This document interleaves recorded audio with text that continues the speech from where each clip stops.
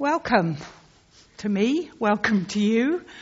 I'm Liz Ricketts, I'm one of the ministers here, and this is the point where you have to do some work, all right? You thought you were just going to sit and listen, didn't you? So, we have been journeying, as Tom has said, through the first book of the Bible with Abraham and Isaac, and today we reach the third generation with Jacob. So my question is, do you come from a faith family? Do you come from a family where you had parents who were Christians, grandparents who were Christians? Where is the faith in your family? And don't worry if your answer is no, because that is equally good. Would you like to talk to somebody and say, do you come from a faith family?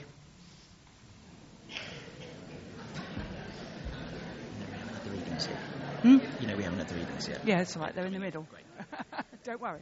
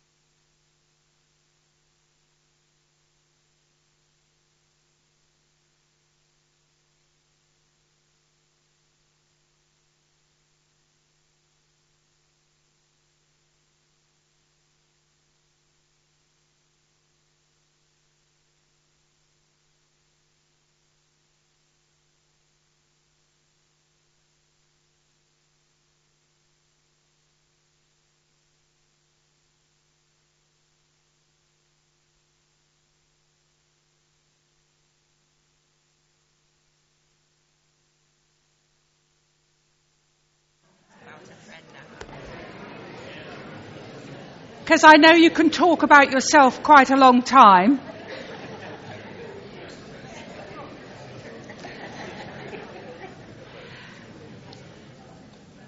It's quite interesting, isn't it, when you look back to see where the faith was in your family. Was there somebody who prayed for you? Was there a grandparent who prayed for you? Was there a parent who prayed for you? Was there an aunt or uncle who prayed for you? And do you think having a heritage of faith in your family is an advantage or a disadvantage? Because it could be both, couldn't it? Anyone who's a vicar's child may think it's a disadvantage having faith in the family.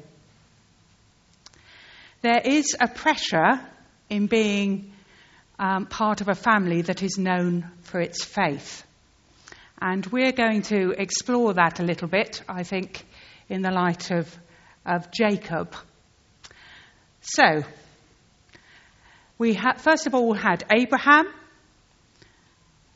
Don't worry if you can't see the details of this. Abraham is in red. Abraham, first generation of this family. God had promised him so much. God had said, you will be the father of many nations. Your descendants will be as many as the stars in the sky. All peoples on earth will be blessed through you. Really big promises for Abraham. And Abraham had an extraordinary relationship with God. We haven't covered all the times that God and Abraham got together in this series. If you remember, God made a covenant, an agreement with him. God spoke to him frequently and even allowed Abraham to stand up to him and to argue with him. God even, in some mysterious way, sat down with Abraham and ate with him. Abraham was known as the friend of God. And then the little purple one there is Isaac. Now, we haven't done justice to Isaac in this series, I think we'd say, because we only really had him as a boy. And I think actually the Bible doesn't tell you as much about Isaac as it could. But we do know that Isaac had a relationship with God. And God did tell Isaac that he would be with him as he'd been with his father, Abraham. And now this week we come to that third generation in blue, Esau and his twin brother Jacob. And we're going to look specifically at Jacob. So would that faith in God, that close walk with God, continue into this third generation? And as we will see, Jacob is a very different character from his father and his grandfather. If I was thinking of a description of Jacob's faith, I would call it a wobbly faith. But as I think that we also often have a wobbly faith, we have a lot to learn from Jacob. So before we go further, let's just pray together that God will teach us.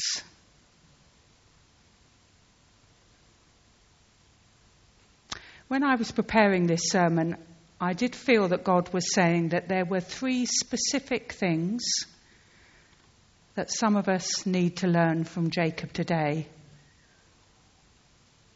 And that in this church there are people who need to hear and respond to these challenges. So I wonder, could that be you today? Lord, we pray that you would open our eyes and open our ears and open our hearts to you, the God of Jacob. Amen. Okay, you might like to get a Bible at this point if you haven't already done so, because we are going to be looking at 2 episodes in Jacob's life, and Chris is going to read one in a little while, but I just want to set the scene a little bit. Jacob, he's born in Genesis 25 and he dies in Genesis 49. All right, so there's a lot about Jacob in the Bible. And this is partly because he was considered the founder of Israel. Abraham was going to be the father of many nations. Other nations would revere him. And Jacob is the father of Israel. And we'll see that his name was changed to Israel later in life. And as you can see on that graphic, actually, the 12 tribes of Israel claim descent from the 12 sons and grandsons of Jacob. So he's an important man, Jacob. What do you think he was like? Is he going to be one of these goody two-shoes that you always get in the Bible? Eh? Is he going to be somebody who you really would like to stand up to, who would stand up there and be up the front? Well, when we first hear about Jacob, we are told the story of his birth. And Jacob is the second twin. And it says he is born grabbing the heel of his brother Esau as he comes out of the womb. And we are told this story because it will indicate the sort of man that Jacob will become. He is the grabber. He is the trickster. He is the deceiver. He is the liar. So there are some things in Jacob's character that we might find admirable today, but there are many that we wouldn't. Jacob is always trying to make his own way. He is the money man.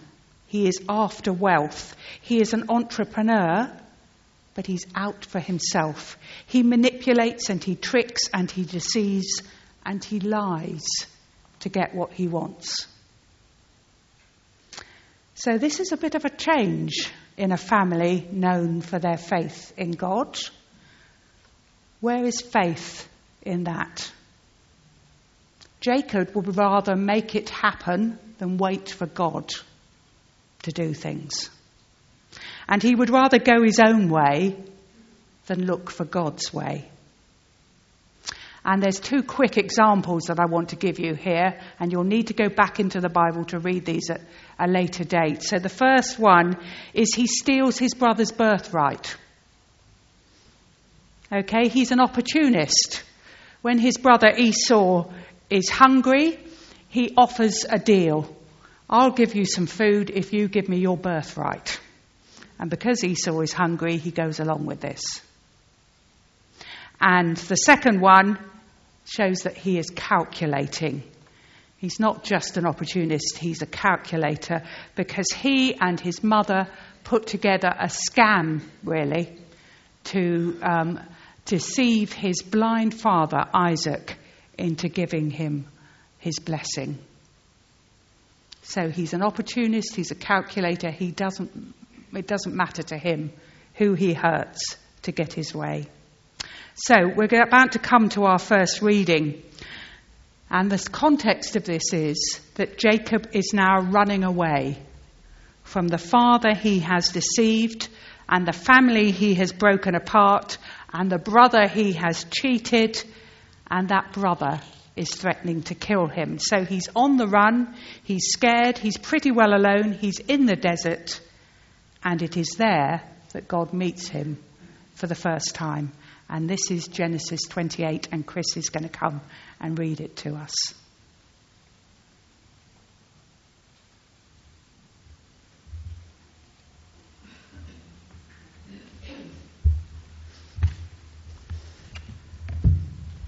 The first reading is from Genesis chapter 28, verses 10 to 22. Jacob left Beersheba and set out for Haran. When he reached a certain place, he stopped for the night because the sun had set. Taking one of the stones there, he put it under his head and lay down to sleep. He had a dream in which he saw a stairway resting on the earth, with its top reaching to heaven, and the angels of God were ascending and descending on it. There above it stood the Lord, and he said, I am the Lord, the God of your father Abraham and the God of Isaac. I will give you and your descendants the land on which you are lying. Your descendants will be like the dust of the earth, and you will spread out to the west and to the east, to the north and to the south. All peoples on earth will be blessed through you and your offspring. I am with you and will watch over you wherever you go, and I will bring you back to this land. I will not leave you until I have done what I have promised you. When Jacob awoke from his sleep, he thought, surely the Lord is in this place, and I was not aware of it. He was afraid and said, how awesome is this place! This is none other than the house of God. This is the gate of heaven.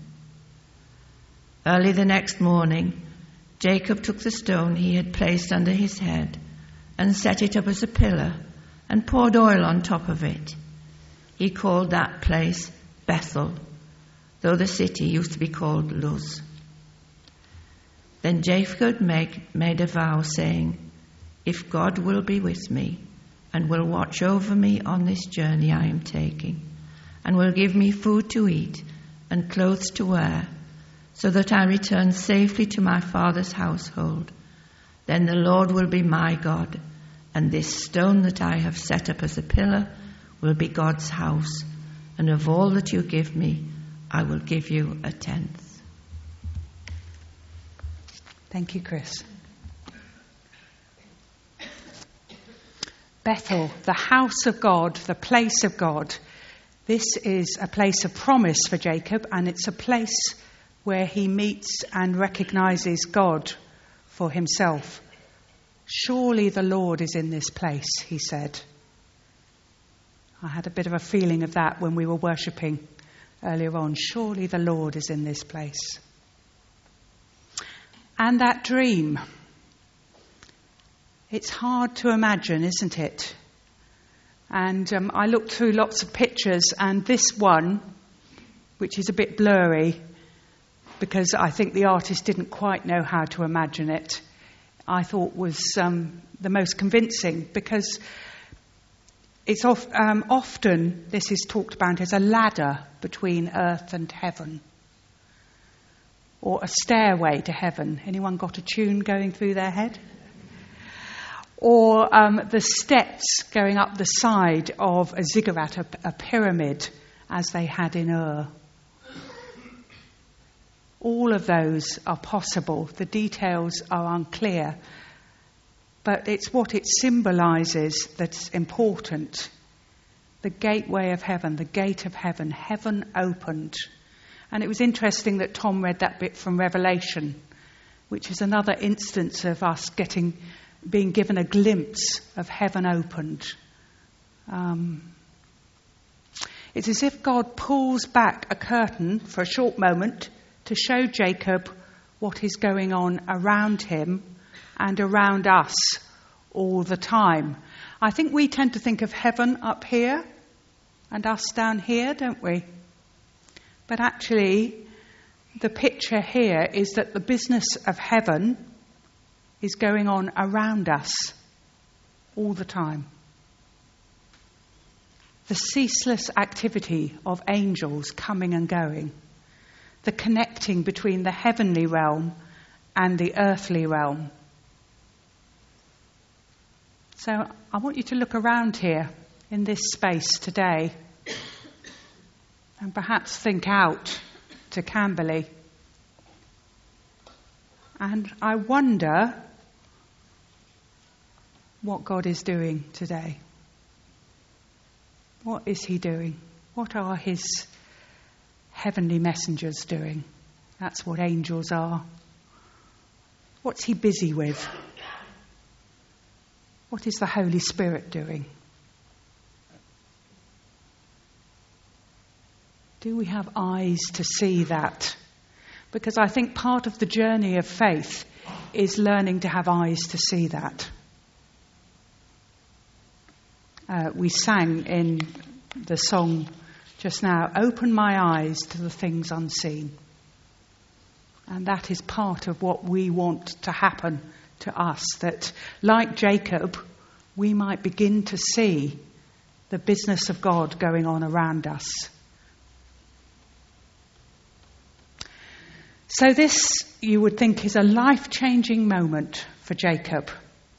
And it is a moment of extraordinary grace from God, because Jacob has ignored God and deceived and cheated all those around him.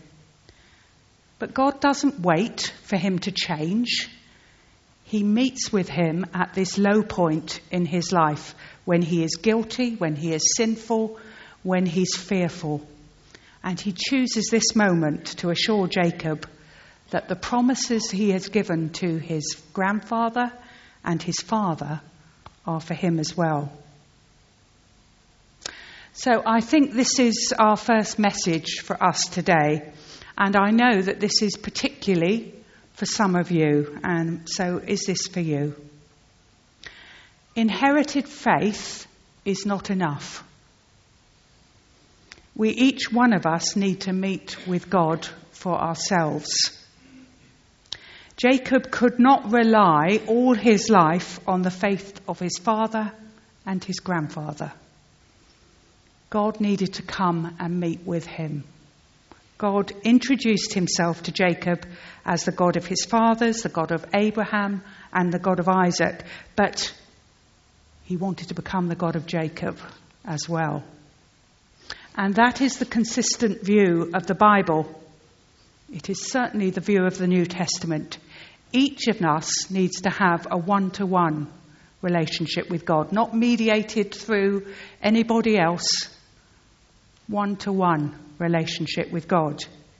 You could be the child of a vicar, a bishop, the Archbishop of Canterbury, or even the child of a queen. But that won't help you when it comes to the kingdom of God.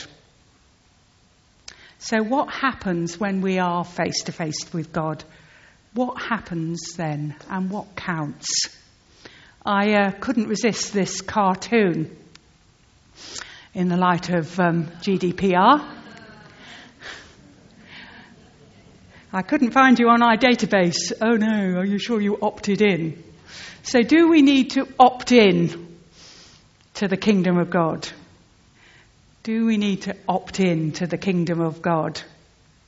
What are we relying on? I know that when I finally stand before God, it won't do me any good to tell him about my church upbringing or my parents' faith or the line of lay preachers I have in my family, or it won't do me any good to wear this badge or say that I preached or I came to church X number of times. None of that will be important. And I think that God may have questions for me like this. Do you know my son Jesus? Is he your Lord and Saviour? Have you lived your life for him?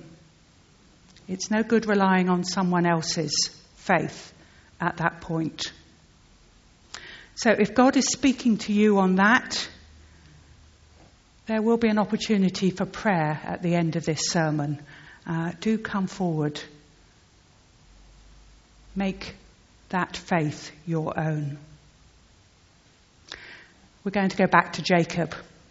Now, you would have thought that such an encounter like this would have changed Jacob forever, but it doesn't. Jacob is a hard nut to crack. Even when he is reflecting on God's promises to him, he starts putting conditions around them. If you do this, Lord, if you keep me safe, if you bring me back home, then I will call you Lord and you can be my God. Oh, and if you give me lots of stuff, then I will very generously give 1/10 of it back to you. Somehow, after that, it seems that life takes over and Jacob puts God on the back burner again. If you had interviewed Jacob at this time, I am sure he would have said that he still believes in that God of his fathers, and yes, he intends to go back to Canaan someday, and yes, all of those promises will surely happen someday, but at the moment, he is busy. He is building his family. He is making his fortune. He is getting enough stuff together so that when he goes back, he can impress his family with how well he has succeeded. In this middle bit of his life, he lives in exile with his mother's family. And I'm not going to say too much about that because I think Kate is thinking, oh gosh, she's preaching my sermon for next week. Because next week we're going to look at Jacob and Leah and Rachel from a different perspective, I think. And Kate is going to preach to us. So all of that happens in the middle part of his life. There's lots of trickery going on with Laban as well, and it's all about spotty sheep. And I'm not going to tell you about that either, apart from say that it's about spotty sheep. So when we catch up with Jacob again, he is middle-aged. And again, you might identify with this part of Jacob's life, and successful. And he has decided to go home to his family in Canaan, which was a risky thing because, as we have heard, he left them years before in disgrace, and he may still have a brother who's holding a grudge against him and wants to kill him. And he also has made himself a bit unpopular with his uncle Laban and the relatives he's been living with, and he remembers that God has promised him all sorts of things in Canaan, so he decides to go home. And he packs up his wives, his two concubines, and his numerous children, and his camels, and his huge flocks of sheep, and he sets off. And he is afraid. It's interesting that God seems to meet with Jacob when he is afraid.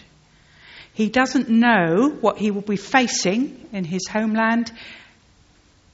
That is when God meets with him again. And this one is a very different encounter. And Chris is going to come and read this one as well. This is Genesis 32.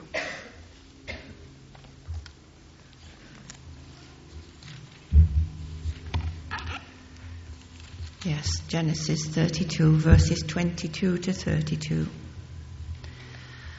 That night Jacob got up and took his 2 wives, his 2 female servants, and his 11 sons, and crossed the ford, the Jabbok.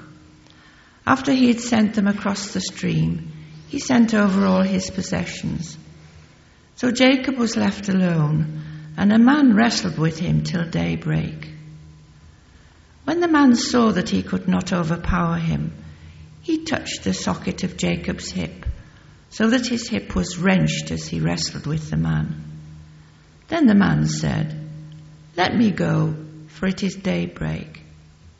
But Jacob replied, "I will not let you go unless you bless me."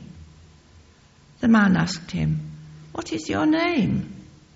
"Jacob," he answered. Then the man said, "Your name will no longer be Jacob, but Israel, because you have struggled with God and with humans and have overcome." Jacob said, "Please tell me your name." But he replied, "Why do you ask my name?" Then he blessed him there. So Jacob called the place Peniel, saying, "It is because I saw God face to face, and yet my life was spared." The sun rose above him as he passed Peniel, and he was limping because of his hip. Therefore, to this day, the Israelites do not eat the tendon attached to the socket of the hip, because the socket of Jacob's hip was touched near the tendon. Thank you, Chris.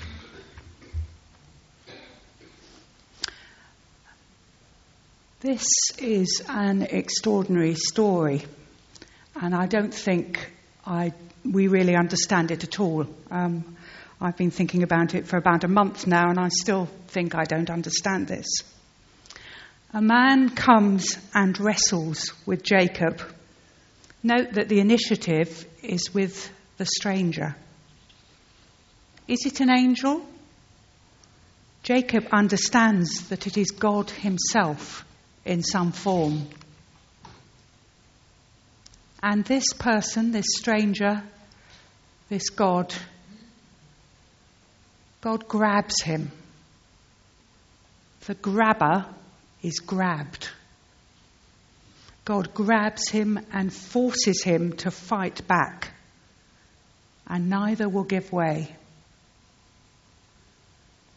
And Jacob asks for a blessing, and perhaps that is a recognition that God's blessing to him, given through his father Isaac, was got by pretense and deceit.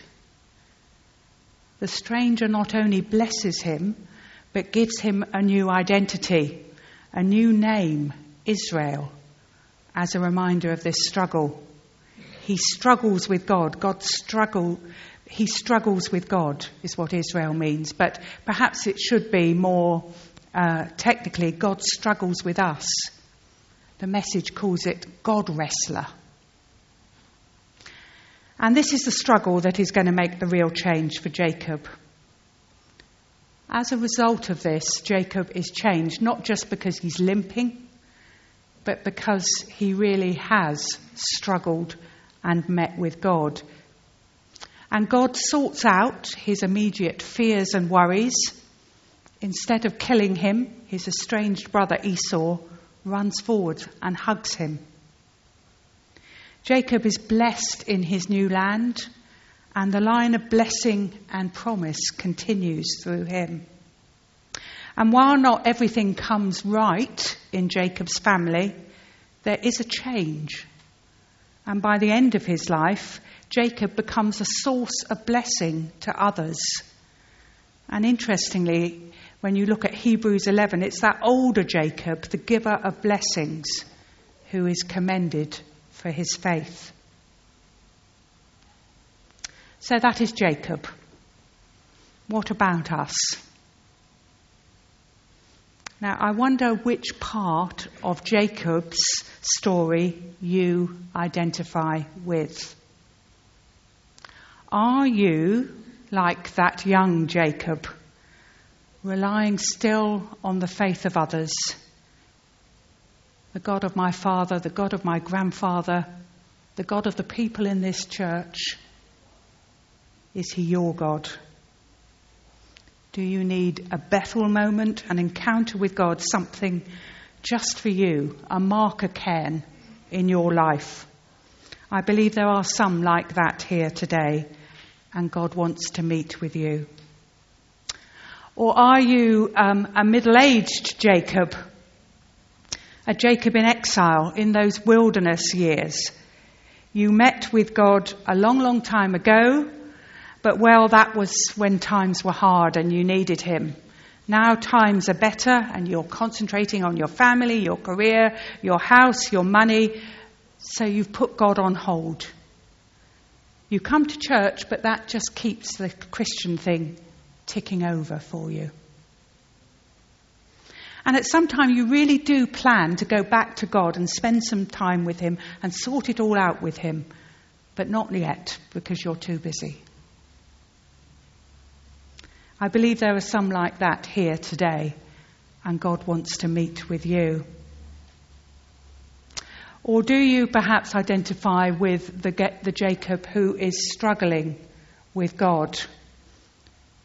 Perhaps in a place of crisis, perhaps in a place of fear, about to face the reckoning for something, struggling to trust God and to obey him, knowing that God has his hand on you, but struggling to get away. God wants to meet with you in the place of struggle as well. That's what I think God wanted to say today, that there are people here who are like Jacob. There are people here who are struggling. There are people here who are putting God on hold. There are people here who are relying on their parents' faith or somebody else's faith. So let's come to a time of prayer. Would you like to come up? And let's just have a time of silence where we ask God if he wants to meet with us in a special way today.